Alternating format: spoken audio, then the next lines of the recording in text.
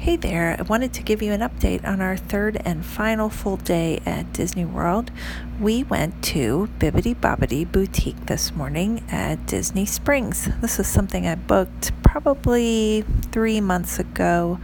It was a birthday present for my daughter, whose birthday is in December, but I thought we'd do it on our next trip, and so we went there. Now, our appointment was at 10:15, her appointment, and I once again did not leave enough time to take the bus.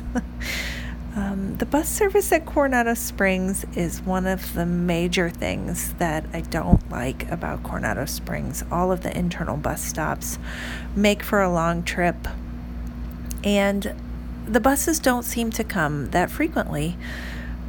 We were waiting about 10 minutes at the bus stop, and there was no Disney Springs bus in sight. There was nothing up on the board showing that a Disney Springs bus was coming anytime soon.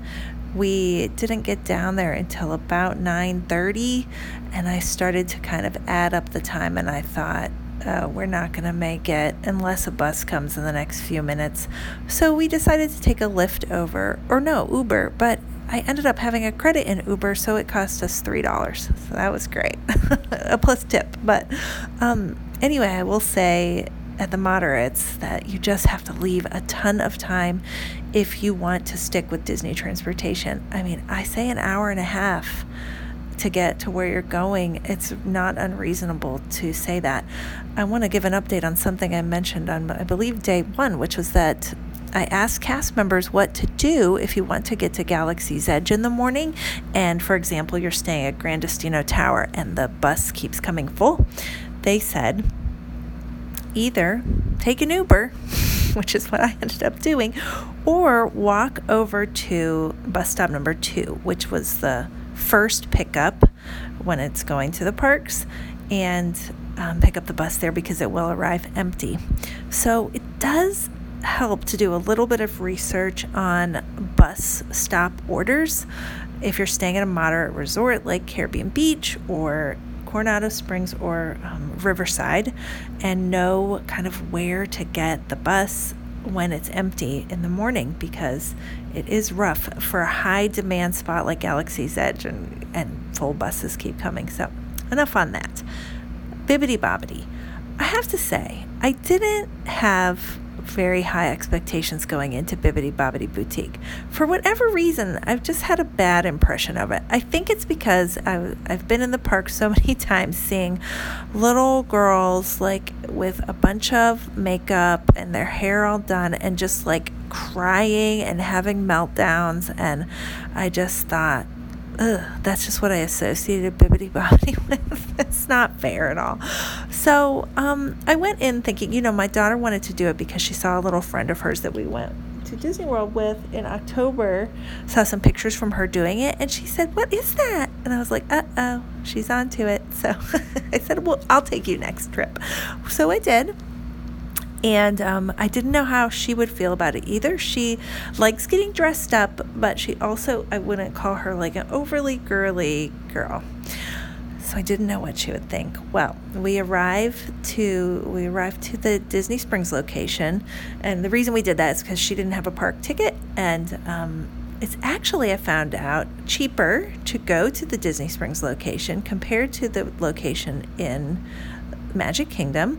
The base package at the Disney Springs location is $70. It's called the Crown package, and that is what I had decided ahead of time we were going to do. It's $75 at Magic Kingdom. Now, I dug in a little bit to the third location of Bibbidi Bobbidi Boutique, which is the newest one at Grand Floridian, and I did not see that low-cost package there. I don't know if they offer it or not. They may, but it's not advertised on the Disney site. So if you're looking to do Bibbidi Bobbidi for the least amount of money possible, you'll need to, or you don't have to, bring your own dress.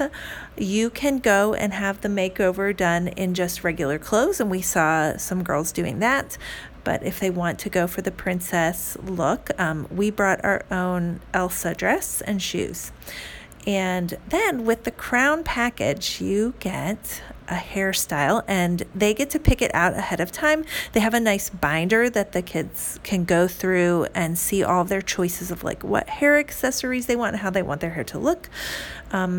You get a hairstyle of your choice, and then it comes with an accessory. So she had like the updo kind of bun thing, and she picked a tiara, and it comes with a Mickey clip too of like fake rhinestones, and they also get a backpack, which I was thinking it would be like a real flimsy drawstring backpack, but it was a nicer quality.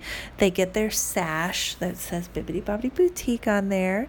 They get their makeup done, which is very tastefully done, I have to say. I was worried about too much makeup on, but I'll tell you in a second what they get. And then they get fingernail polish, and it was tasteful as well. It was just basically sparkles, like silver sparkles.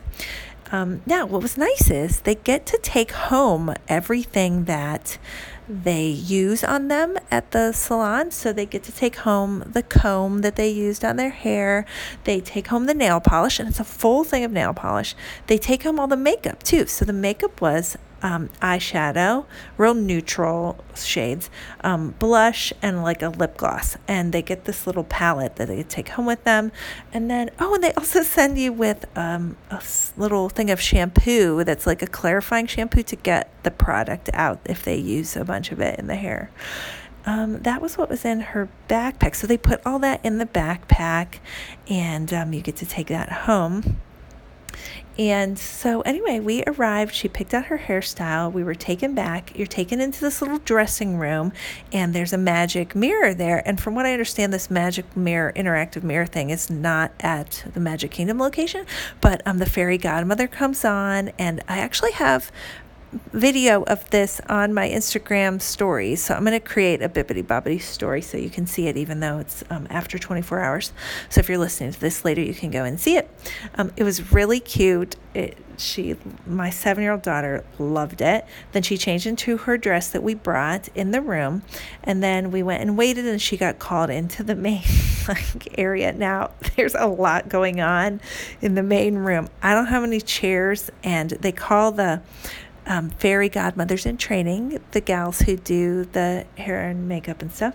And the gal that she got, I don't know if we just lucked out, but she was incredible. Her interaction with my daughter was like priceless. It was so Disney, so good. Her name was Nikki, and she was excellent. They called her in, got her settled in her chair, and the thing that I loved about it the most was that Nikki, it was really about making my daughter seem seen. Like Nikki really focused on her and learned all about her, what she liked, what she didn't like, asked her all these questions, and they did stories together. They made up stories about things. It was just all about her, and it was all about her being seen and valued, and I loved that. It was less about the makeup and the hair and more about just being like a special princess for a day. And, I know there's like some things in our culture where we spoil our kids and stuff. I try not to. And I didn't feel like it was that at all. I felt like it was really just about her being seen and valued. And so I loved it. I didn't think I would. I thought it wasn't going to be my thing at all, but I really loved it. And my daughter absolutely loved it. I think it was her favorite thing that she's ever experienced at Disney World.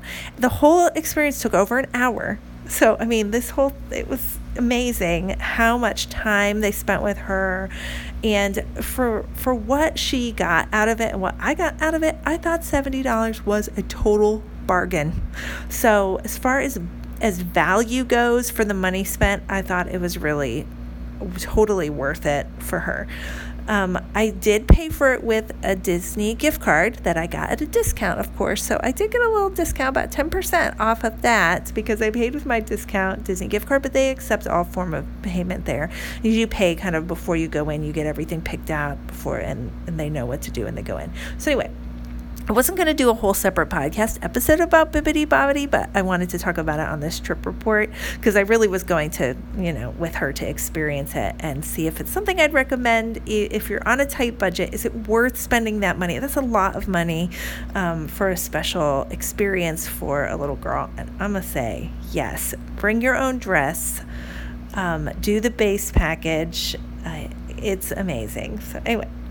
We did that. We then ate lunch at Disney Springs, and we didn't have anywhere picked out ahead of time.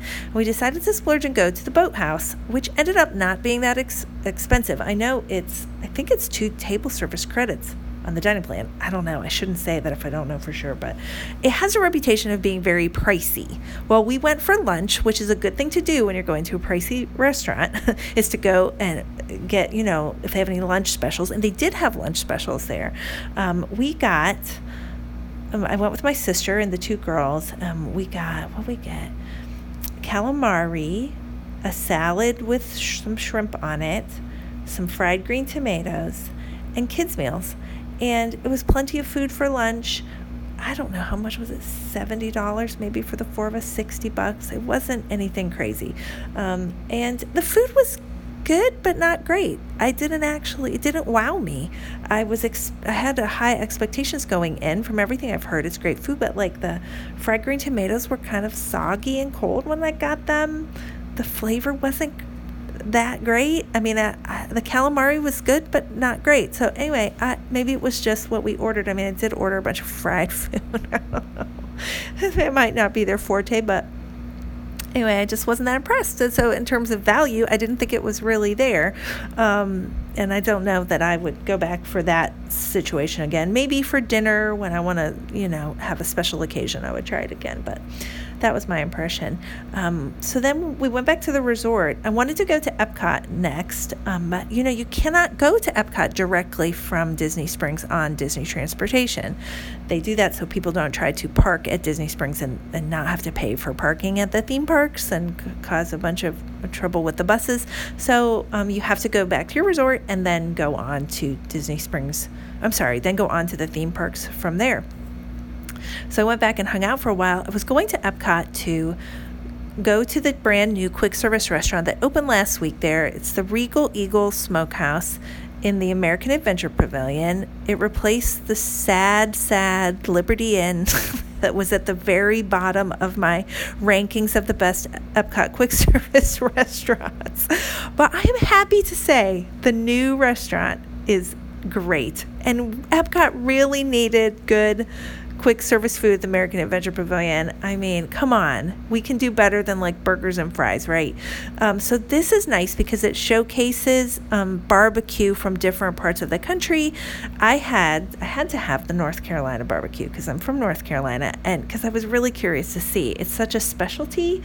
And they did not get it exactly right, but it was good. So I didn't care that it wasn't like authentic as long as it was good, and it was great. I wanted to ask other people, like, how's your food? But I didn't want to be that person and be a weirdo. But what I had was really good. So I had a generous serving of pulled pork barbecue and garlic bread and a side of coleslaw. It was $12.49. It was plenty of food. I couldn't eat it all. So I thought it was good value, and I thought the quality of the food was great. The other food coming out looked really good as well. They have ribs. They have brisket, and I don't know, it looked great. So I was so pleased to report it's going to bump it way up in the rankings. American Adventure food is not going to be at the bottom of the rankings anymore. I also wanted to go to the Epcot Experience, which is a temporary, I would call it almost an attraction at the old Odyssey restaurant, which is, if you're looking at World Showcase, Mexico's on the far left, and it's before you would get to Mexico, so way to the left. If you're coming from Future World, you'd see it before you got to Mexico. And it's highlighting all of the new attractions that are coming to Epcot in the next 2 or 3 years, 2 years. And it's really amazing. If you are going to Epcot anytime in this year, please go in and check it out and spend 10-15 minutes in there. It's in like a 360-degree theater that, and then there's a diorama in the middle, and there's projection onto the diorama, and it's actually connected with the screens that are all around you, and it's showing the new exhibits that are coming to Epcot. There's so many. Epcot right now is a little rough. There's so many walls, and so much is closed in basically the whole interior part of Future World is closed. You can't even walk through the middle of it anymore. I was shocked. You have to go all the way around, which is kind of cool because I actually got to walk on parts of that I've never walked through before in Epcot, despite all my visits there over many, many years.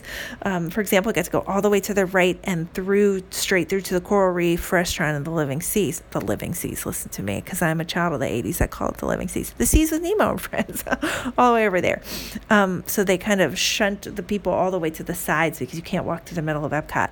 If it was your first time going to Epcot, you'd be like, this place stinks. Like, this is no good. It's all walls. But I believe they are very short term up, and you're just catching it on a bad time. Poor Epcot.